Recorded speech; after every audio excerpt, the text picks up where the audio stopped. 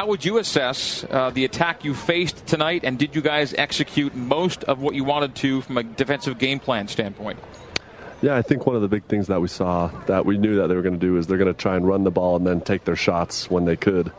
And I think one of the things we struggled with was just stopping those initial runs, instead of getting a 2nd and 5. If we could have kept them to more of 2nd and 8s, that would have been great. And what did you think of their offensive line? 4 of those guys are returning starters, and I thought both lines on Fresno State's were pretty solid. But what was your opinion of those guys? I think they did a good job, and they were, you got to give them credit for their ability to execute what they had in their game plan. Mm-hmm. So in the first quarter, they ran the football pretty effectively, and the first couple plays pushed and pushed. Was that a surprise to you at all at how they were able to get off and into you guys and move you back? I think we knew that they'd come out and try to run. I think we just, we're not prepared mentally for that. And so that's definitely on us.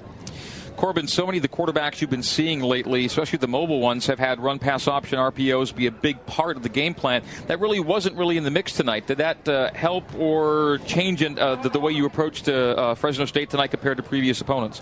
I guess it changed our preparation, of course, throughout the week. But as for the things we do, we keep those pretty consistent. So because they didn't have as many run-play action plays or play options, then, we just play our technique. Okay, the chance to win out and maybe put yourselves in the postseason mix in late November has gone by the wayside now. We know that's not a possibility. How do you guys keep heads up and find motivation here in the final 3 games, Corb? I think the biggest thing is that, you got to play for pride, for your identity. This isn't the way BYU football usually is, and so we have to find ourselves. We have to find out who we are so that we can prepare for the next season, but more importantly, so we can finish in a way that allows us to remember ourselves.